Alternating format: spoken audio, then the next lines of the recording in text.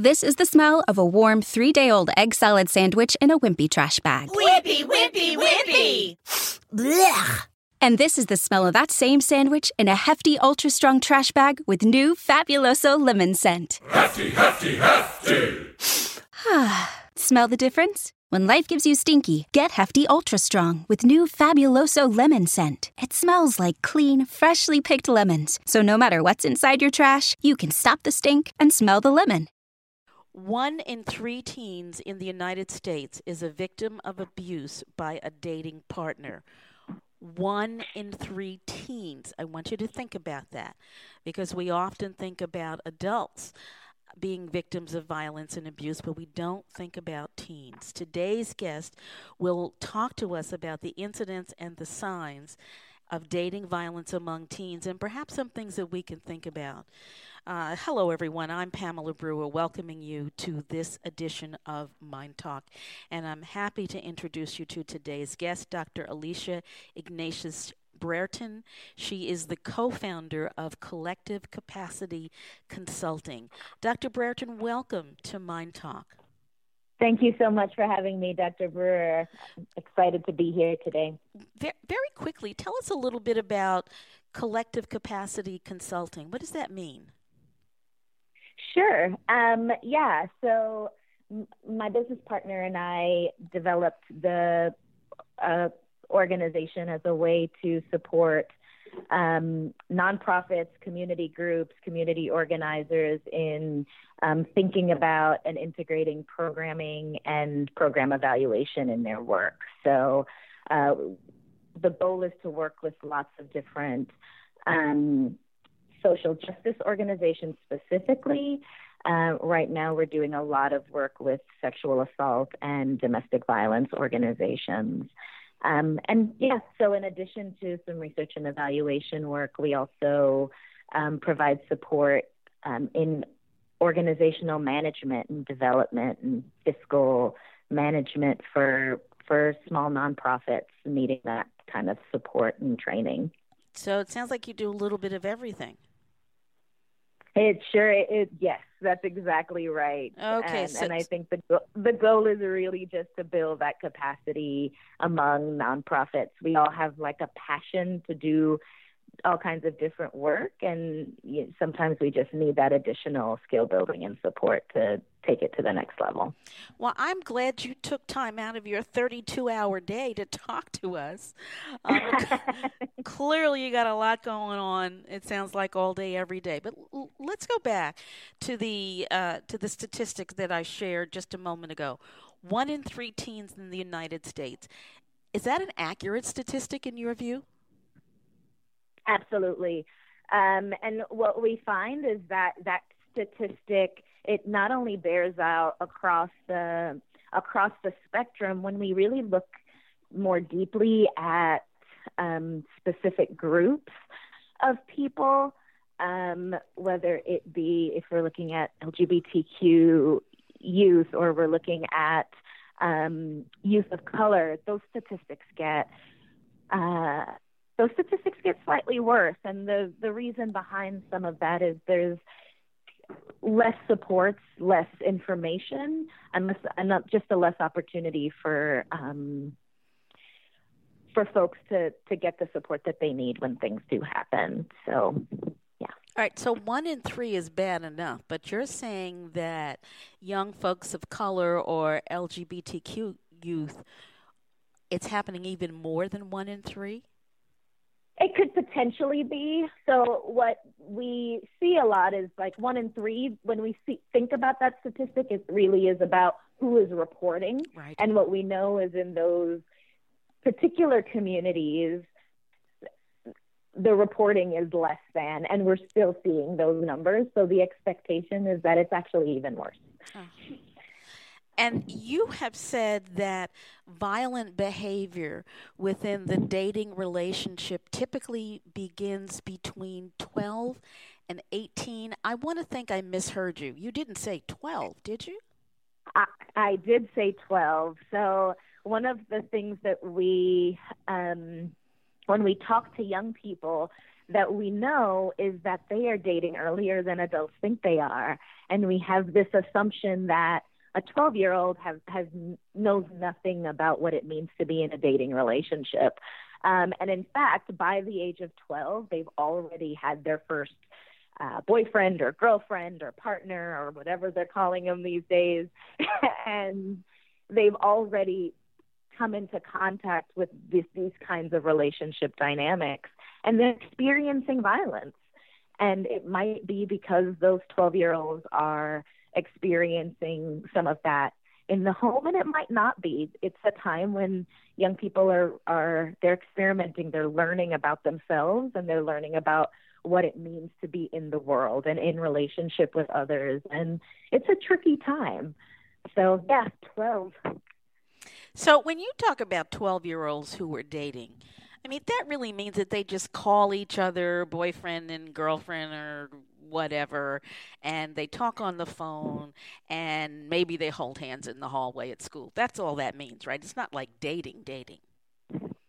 Well, yeah. So they're not necessarily, going out to the movies together, or they might be going over to each other's homes. But it's dating in the sense that it is an intimate relationship with another person. It is somebody that you're spending a whole lot of time with, that you're letting get to know you more so than anybody else. And they have an opportunity to know you in a deeper way. And at 12, those deeper relationships are developing, and it's not, it's, again, one of the things when we talk to young people that we like to bring up when we talk to adults is that they constantly say, adults say that it's puppy love, or it's not that serious. Oh, isn't it cute? But for them, it's incredibly serious, and it takes up a huge part of their life, a huge part of their time, and it's serious for them. What are some of the signs, if there are any observable signs, that a child is in an abusive relationship? That's a really good question. It can look very different for different people. The things that I like to tell people to look for is, are they withdrawing? Are they isolated? Is this the only person that they're engaging with? Are they really touchy about when you bring up how things are going?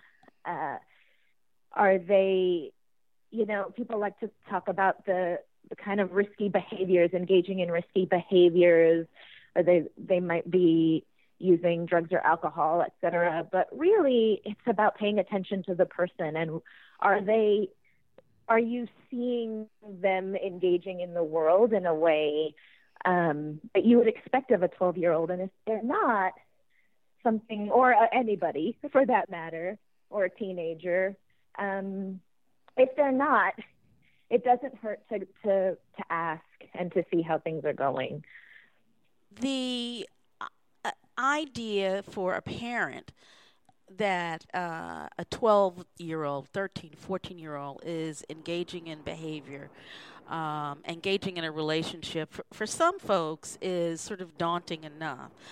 But when you start looking at how parents very often see their young children, they may see the kinds of changes that you've described as simply going through a phase.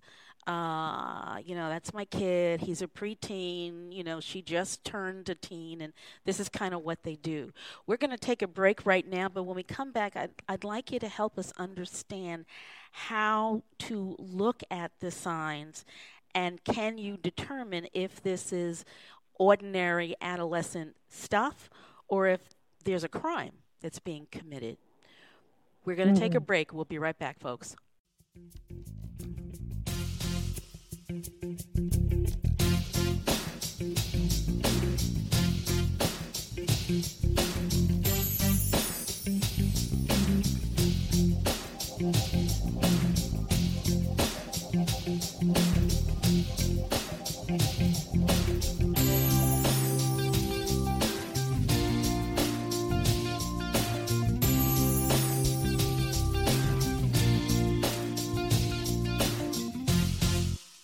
Dr. Brereton, again, is there a way for a parent to observe his or her child and know that this is just adolescent stuff, or that there's something more significant going on?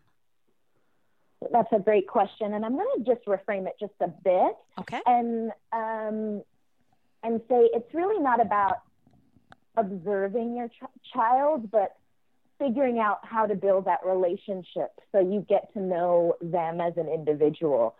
So a lot of the things that, a lot of the questions I've answered from parents over the years has been, you know, how do I talk to my child about X, or how do I know my child is going through X? And really, it can't be waiting for that crisis to happen. You should be talking to your child about what it means to be in a healthy relationship long before you think they're in one or they should be in one. You should be, you know, talking about relationships in the context of friendships as little as they can have those quick 2-minute conversations. I have a 9-year-old boy, and I spend, you know, every chance and every opportunity I get to kind of take something that he might be talking about. He might be talking about a video game that he's playing with his friends, and using that 1-minute block where I actually have his attention to just find out something new about him, and then kind of insert something around healthy relationships. That allows me to build that trust, so that hopefully, the hope is that later on, I don't have to spend too much time digging, but I have actually gotten to know him in that way. So what I would say is, really, there's no surefire way to sit around if you have a 15-year-old and kind of observe the behaviors and decide whether or not. It really is about just continuing to talk to them, continuing to let them know that you're a resource, and let them come to you. You know, we're talking about teens and the potential experience of dating violence. I think about that, and you know, the reality is that a large majority of adults do not report when they've been in a violent situation, and you've already stated that many teens don't. So I think about the Dr. Christine Blasey Ford versus now Supreme Court Justice Kavanaugh, and the impact of her telling and how she was treated on teens. I know the impact on adults because I've heard it in my office, but what is your sense of the impact of that whole, I don't know what to call it, what would you call that? Fiasco. That's a good word. You know, I was struggling to find a word. What's your sense of the impact of that fiasco on young girls or young boys, seeing how those, whatever they were, went forward? So I can say a lot of the young people that I've encountered, and, you know, I spend a lot of time with young people of color in particular, and one of the takeaways really is that, oh my gosh, if this successful white professor can be treated this way, who am I, right? And they take that very seriously. Young people are a lot smarter than we think, and it's incredibly traumatic in the same way that it was for adults, for survivors. It's traumatic for young survivors as well. It's not safe. It doesn't feel safe. The world feels dangerous for them. And so, you know, that is definitely something that's come up in the conversations with the young people. But the other part of that is, and for me, the saddest part is that they weren't surprised by it, right? None of this was a shock to them. They are used to issues around sexual violence not being taken seriously. And the popular boys or the or what have you getting away with it. That's a very sad commentary on the world in which we live, I would suggest. Absolutely. It absolutely is. And it's heartbreaking, really, when you see the lack of shock, right? The utter, like, I knew that was going to happen. Yeah. It's a sad indictment of where we are. Absolutely. In the event that a child does report to his or her parents, and the abuser is another adolescent, does the parent have any recourse? What do you suggest that parents do? Gosh, a really good question. The first thing I always say is make sure before you've done anything is ask your child what they want. I think a lot of parents kind of skip that step because they hear it and they want to fix it automatically. And sometimes the fix is actually just listening to find out what your child wants done and take their lead. And if they say, like, they do want justice, or they want this person to be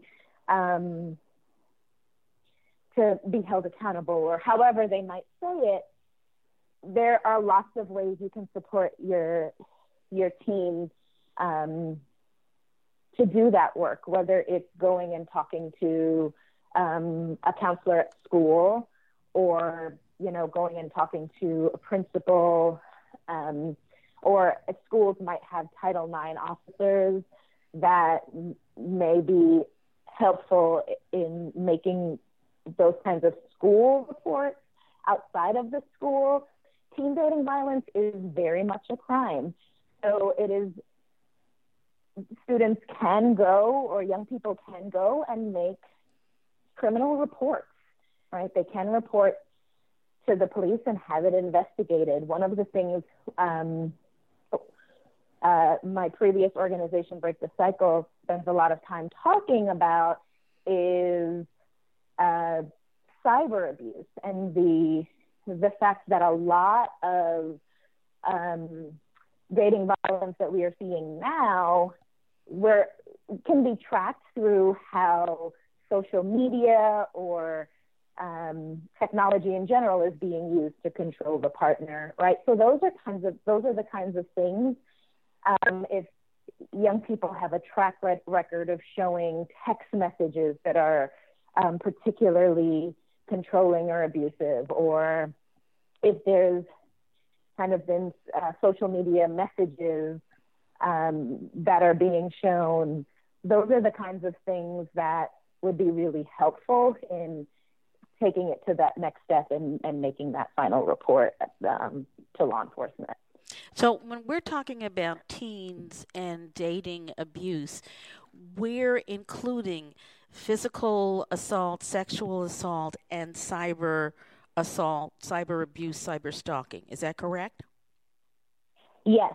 So the way I like to talk about it is that cyber abuse is one tool of what's happening in the world. If you can track it online, chances are it's happening with people face to face, right? So if your child or a young person is in a relationship, they are necessarily, at this point, it's 2018, they're Snapchatting or they're Instagramming.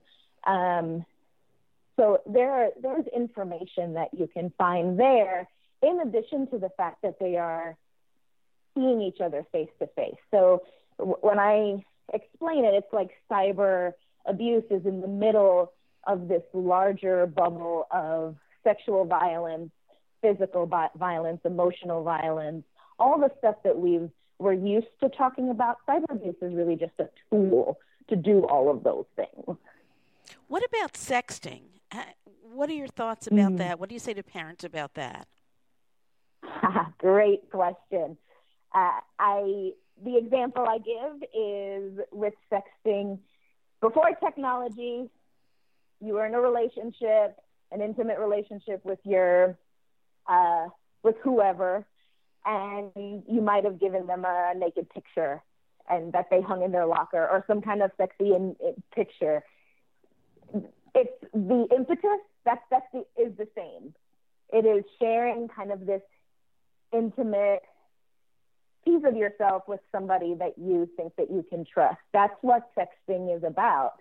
And so I start there because I want to not start from the perspective of sexting is bad, don't do it, it's dangerous, you're going to get your picture is going to be all over, and that's why would you ever do that? But it's from the perspective of this is the impetus. Now, how can we support young people in thinking about the fact that because of technology, the repercussions are potentially disastrous for young people because of how fast things like naked pictures can be shared across the internet. It makes the risk that much higher. And talking about that risk with young people is incredibly important, but also recognizing that where it's coming from is absolutely normal and has been around as long as humans have been around. So rather than saying, how could you be so stupid, saying instead, I kind of get this. I mean, I understand how this could happen, but let's look at how this could affect you short-term and long-term. Exactly. And if you're coming from that place, it also reads truer and less hypocritical on the path of adults talking to young people. We're going to take a break. When we come back, what I'd like to know more about from you is what parents can do when it comes to the issue of cyber abuse and cyber stalking. But before we go there, I just very quickly like to ask you, is there anything schools can do about this? Oh, gosh. Schools can definitely partner with local either sexual violence or domestic violence, dating violence organizations. Lots of them do prevention work around dating abuse or sexual abuse, and they include a really big cyber abuse component. So I would suggest that every school look in their community and see who is doing that work and partner. Terrific. All right. We're going to take a break, and when we come back, we will continue with Dr. Alesha Ignatius Brereton, who is the co-founder of Collective Capacity Consulting. We will continue the conversation about violence among teens.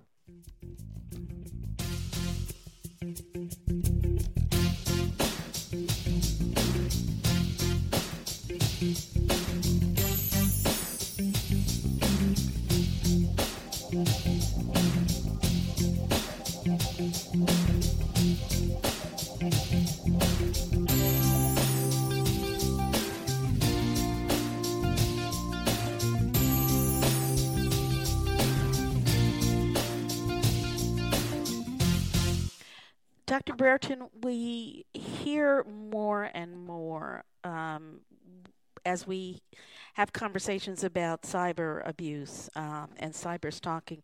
We hear more and more about people recording and posting sexual assault. In the instance where the assault occurs usually it's between people who know each other. We got that. But if it's a situation where a partner has all but demanded nude photos of the person, and the person wants to remain popular, wants to keep the boyfriend or the girlfriend, so they send them, and then they're assaulted, what happens? Are they believed? Are they not believed? So the question is, if a person has given the picture to their intimate partner and they've spread it around. They've spread the picture around, but then they have at some point actually assaulted their partner. Okay. And then they turn back to the picture and say, well, how could I have raped this person? Look what was sent to me voluntarily. Even if it wasn't voluntary, it was sent. That's a great question. And the answer is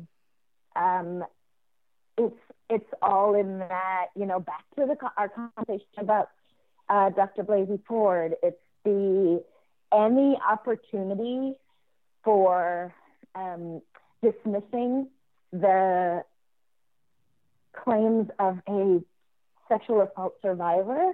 All kinds of things come up when they decide to finally disclose that they've been sexually assaulted. And this is no different. They are just like any other sexual assault survivor.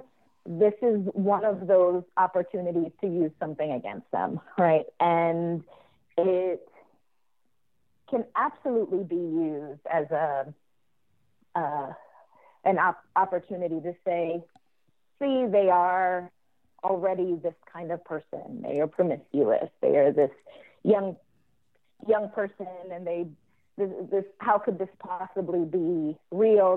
They've gone ahead and given this person this picture, and so there's no sexual assault here. And it's just, again, for me, it's another tool that people have used to discredit survivors from coming forward. So it's an uphill battle. I don't necessarily think it's any different than any other ways that people have used past actions of a survivor to discredit what they are saying about their experience. And it is one of those incredibly re-traumatizing ones, because then you've got this person's picture plastered everywhere, and they not only have to hear people's judgments and see people's judgments, but they have to see themselves and people commenting and making judgments based on this actual physical picture of them. They're exposed because of the judgment, because of the sexual assault, and they're also they're exposed. If there are persons, and I imagine there are, who want to know more about what you're doing, or wanting just to get more information from you, where do they go to find you? Awesome. So my website is collectivecapacity.org. That's collectivecapacity.org. And you can definitely reach me. There's a way to contact me there. There's also, and my email is just Alesha, Alesha, at collectivecapacity.org as well. Terrific. And I'd be happy to talk with anybody that wants to reach out and learn more. Terrific. Thank you very much. You have a standing return invitation. I hope you will take me up on it. And again, awesome. Dr. Alesha Ignatius Brereton, thank you so much for joining us today. Thank you so much for having me. My pleasure. And folks, thank you for joining us today on this edition of Mind Talk, which is brought to you daily as an educational public service and is not intended to replace any work that you might choose to do with a medical, mental health, or other professional. Mind Talk is produced by Jim Brown and 26x2 Communications. We are available on demand by going to MyNDTALK.org. That's MyNDTALK.org. You can download any conversation on demand. You can also sign up for free weekly gifts or the program guide. There are lots of things to look at and listen to at the MyNDTALK.org website. If you'd like to be in touch with me directly, that's PAMELA at MyNDTALK.org. And folks, you remember always, if it's unacceptable, it's unacceptable. You take care.